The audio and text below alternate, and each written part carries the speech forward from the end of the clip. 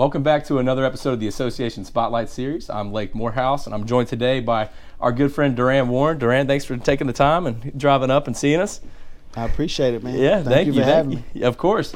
You just want to tell the folks a little bit what you do, your title, and organization you're with. Yep, I'm Durand Warren. I am with Williamson Health Wellness Center, and I am the Director of Behavioral Medicine.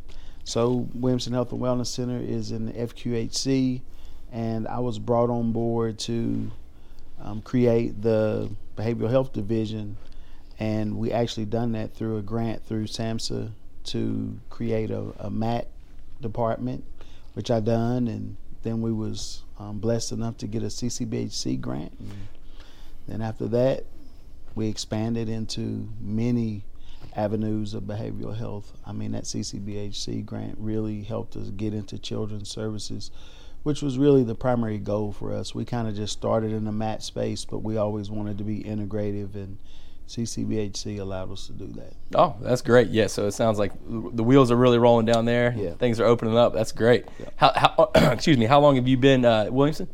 I've been there 5 years. 5 years, okay. What was your first position starting out there? My first position was, I started out as a master's level therapist for Logan Mingo Area Mental Health, so community mental health, which is, the really tough work. Sure. So I started out there as a master's level counselor, was there, and my clinical director there, John Mays, he stayed for a couple years, and after he left, I actually was promoted into his position.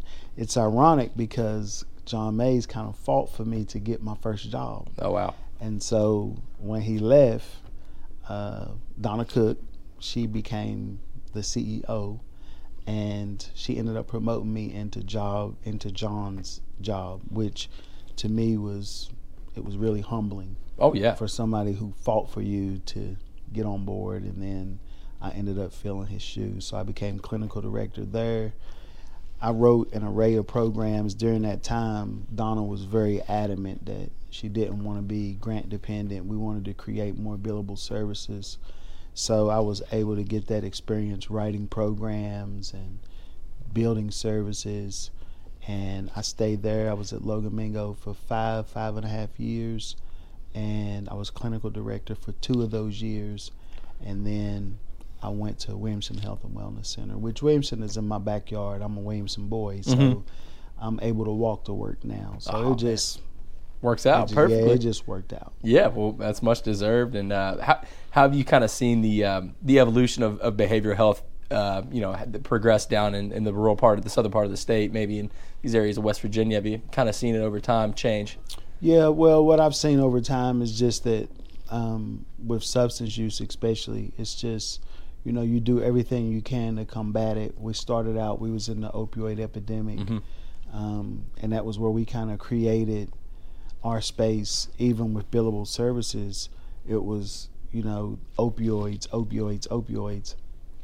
Now we've saw it evolve more into a substance epidemic, because now we're in a methamphetamine epidemic and fentanyl, and I mean, it's just polysubstance all over the place. Yeah, it's almost like whack-a-mole. Once you kind of get something under control a little bit better, then a new drug or substance pops up, and you're like, oh man, it's always on your toes, right? Always evolving, and you're always looking for ways. And I think the biggest thing for Southern West Virginia that I've seen, as far as positive wise, is that the facilities there have become more integrated. Okay. They've become more one-stop shops, to where you can do substance use and be treated for a co-occurring mental health disorder. Also get your primary care there, plus dentistry, plus kids will be seen there. So I think that's a huge, huge plus, is that Southern West Virginia, I felt like, was kind of lacking that. And so most of the places I've seen have really moved toward integrative care. That's great, especially as we know, in rural parts of the state, not just southern, but sometimes you can be an hour and a half drive from a place you need to be in. You're splitting up services that you need.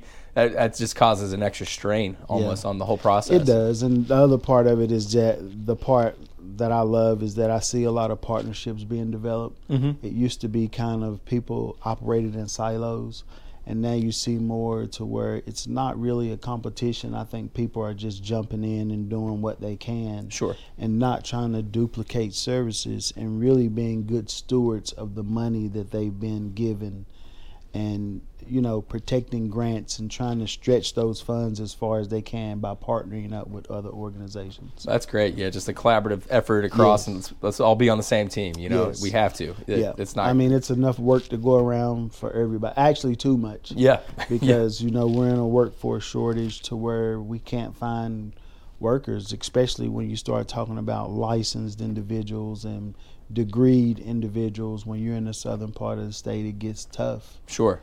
Oh, I bet so. Yeah, we're working on that daily, and it's a battle. I know it's it's not just West Virginia too; it's nationwide. We were just out of the national conference in California last month, and we knew it was happening. But when you talk to other people from Minnesota and other states, it's not comforting, but it's also nice to know that, hey, we're not on an island. Everyone else has experienced this workforce crisis bad. Was it shocking for you all to be able to see that? You know what I mean? Like to feel like it was not just West Virginia, but it opened your eyes, especially because you consider more of a southern state, more of a rural state, whatever it may be, and then you hear of these, you know, northern, way far away, Minnesota's and Wisconsin and out west, Oregon, things like that. Like, oh yeah, it's just we're getting crushed. So it's eye opening, and it's really nationwide. So we're trying, and we're gonna keep at it, of course. What was your story kind of before you got into behavioral health, and kind of your journey before that? That's a pretty long one. Sure. Well, I come from humble beginnings, I like to say, and I'm a late bloomer. Yep. But all I have to say, you know, everything that I went through was self-inflicted. I don't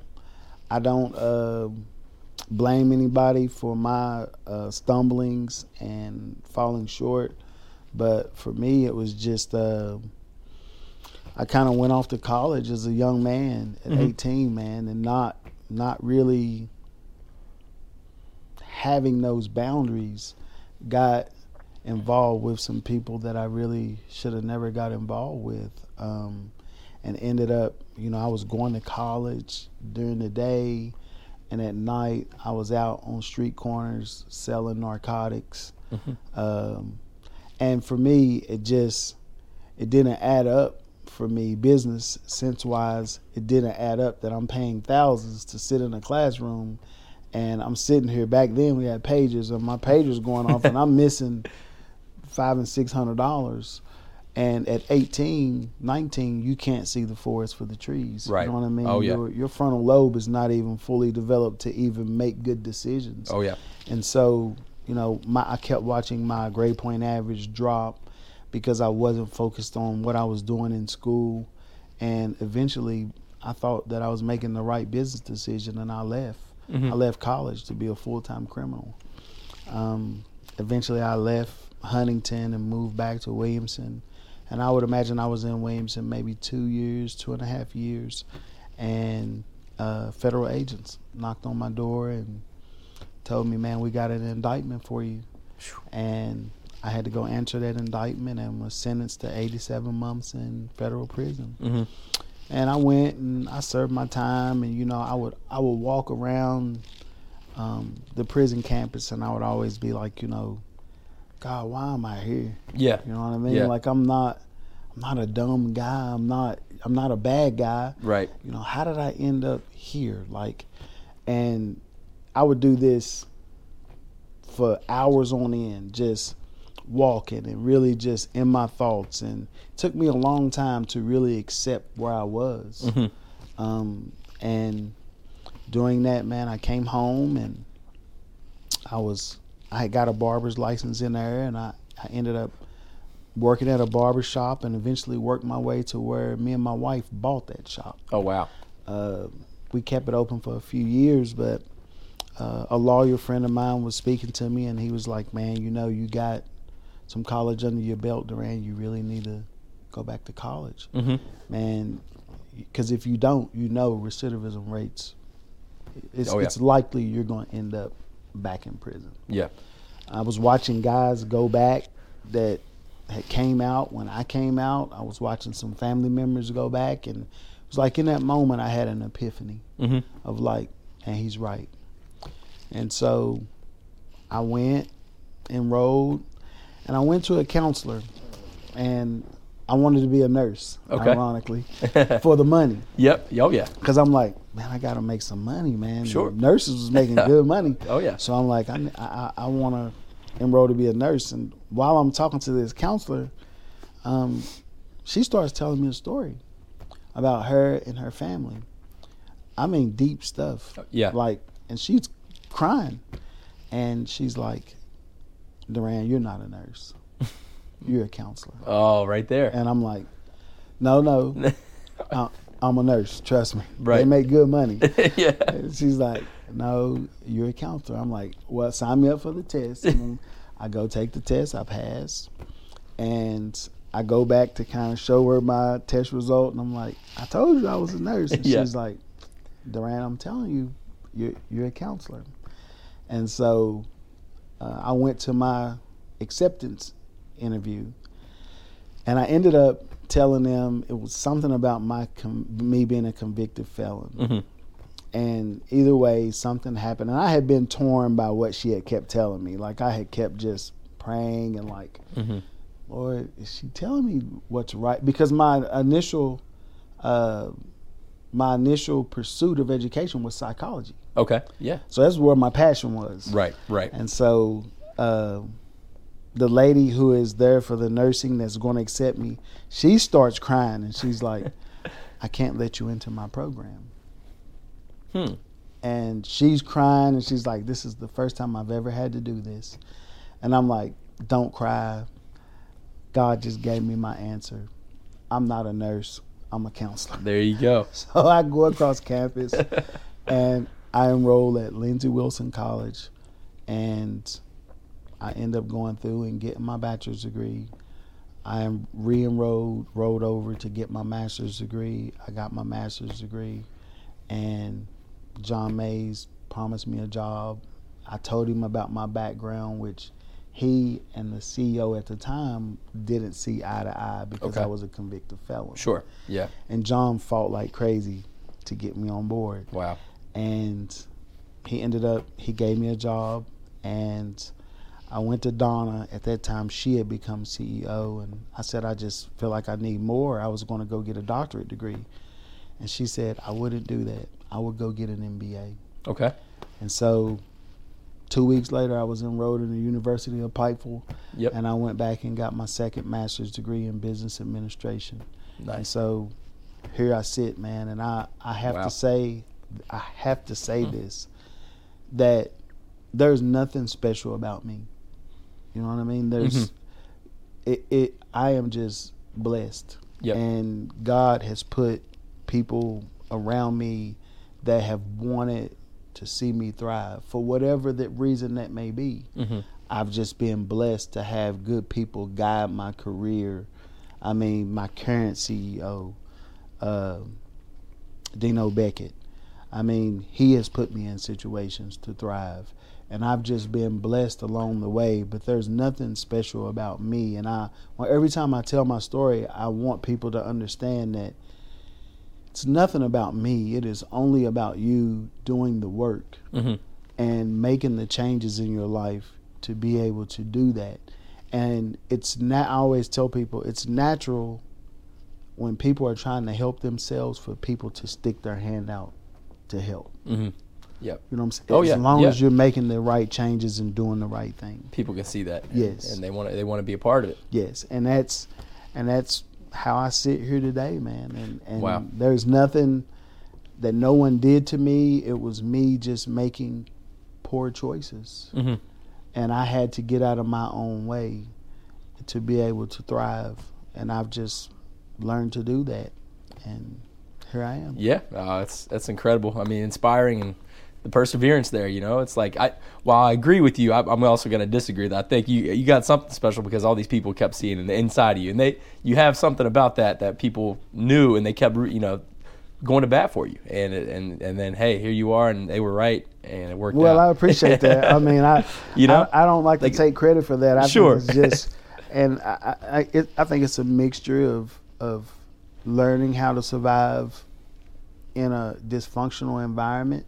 When you're moving amongst people in a criminal lifestyle, you have to learn how to be a speaker, a negotiator, and it's a hard knock education. Yep. And then you have to combine that and learn how to tame that and bring those skills into a professional environment. Yeah.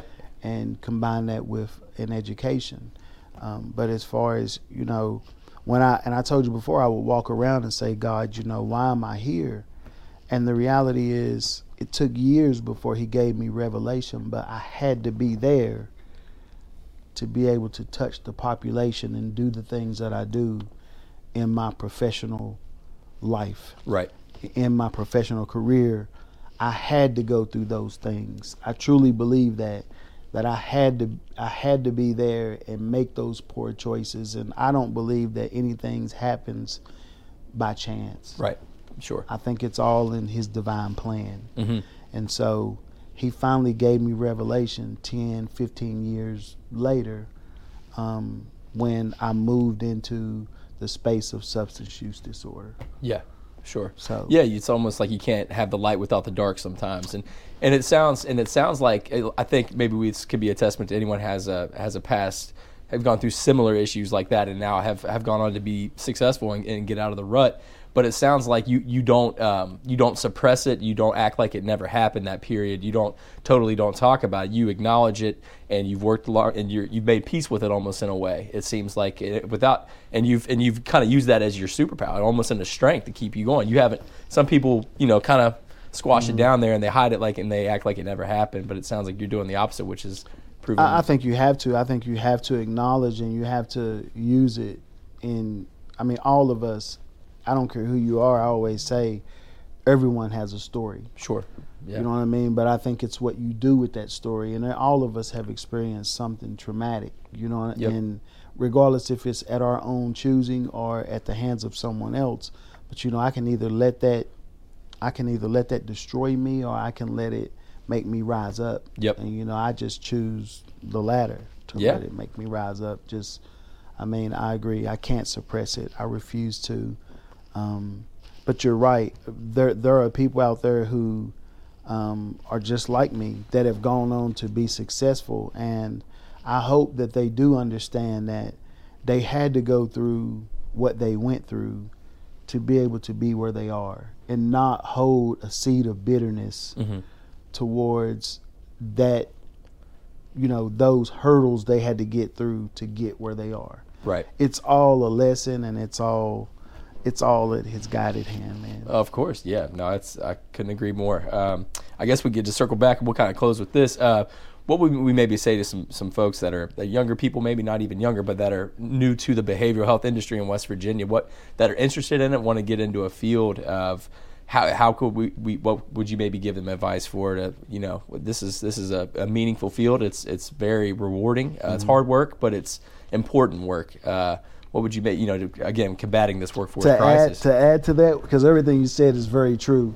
The one thing that I tell my people that work under me and work alongside me is find a mentor. Okay. Yeah. I think mentorship is so important. Sure. And to not just find a mentor, but find one that you truly trust. Yeah. One that can guide you and teach you the right way, that teach you professional ethics. One that you can listen to, and the other thing is to be open to accept feedback. Yeah. Okay. I think it's tough for people to hear constructive criticism, and especially younger people. Yep. Where they think that they're going to do it all the right way. None of us do it the right way. And I've been fortunate enough to have people to go before me that have taught me professional ethics, and I'm still learning today. You know what I mean? But for me, I look at the people that I come across when I sit in those rooms in there. I look across and I see the CEOs in that room that have been carrying this torch for an extremely long time. You know what I'm saying? Yeah. Those are the people that I look across the room, because I've been in this 10 years, and that's fairly young. Yeah. When I look across the room and I see how long some of the people that have been doing this, and I'm grateful to be in those rooms. You know what I mean? Like, I'm very, very appreciative to the work that they have done, and the time that they have spent trying to make West Virginia a better place. Yep, I couldn't agree more. Thanks so much for sharing your story with us, Durand. It's an awesome one, man. I appreciate it. You've earned it, no doubt. I appreciate you having me down, man. Yep. All right, guys. Well, thanks. Follow us on social media, please, if you can. We'll have the links in our video. And again, Durand Warren, thanks for coming up. Thank you. All right, appreciate it.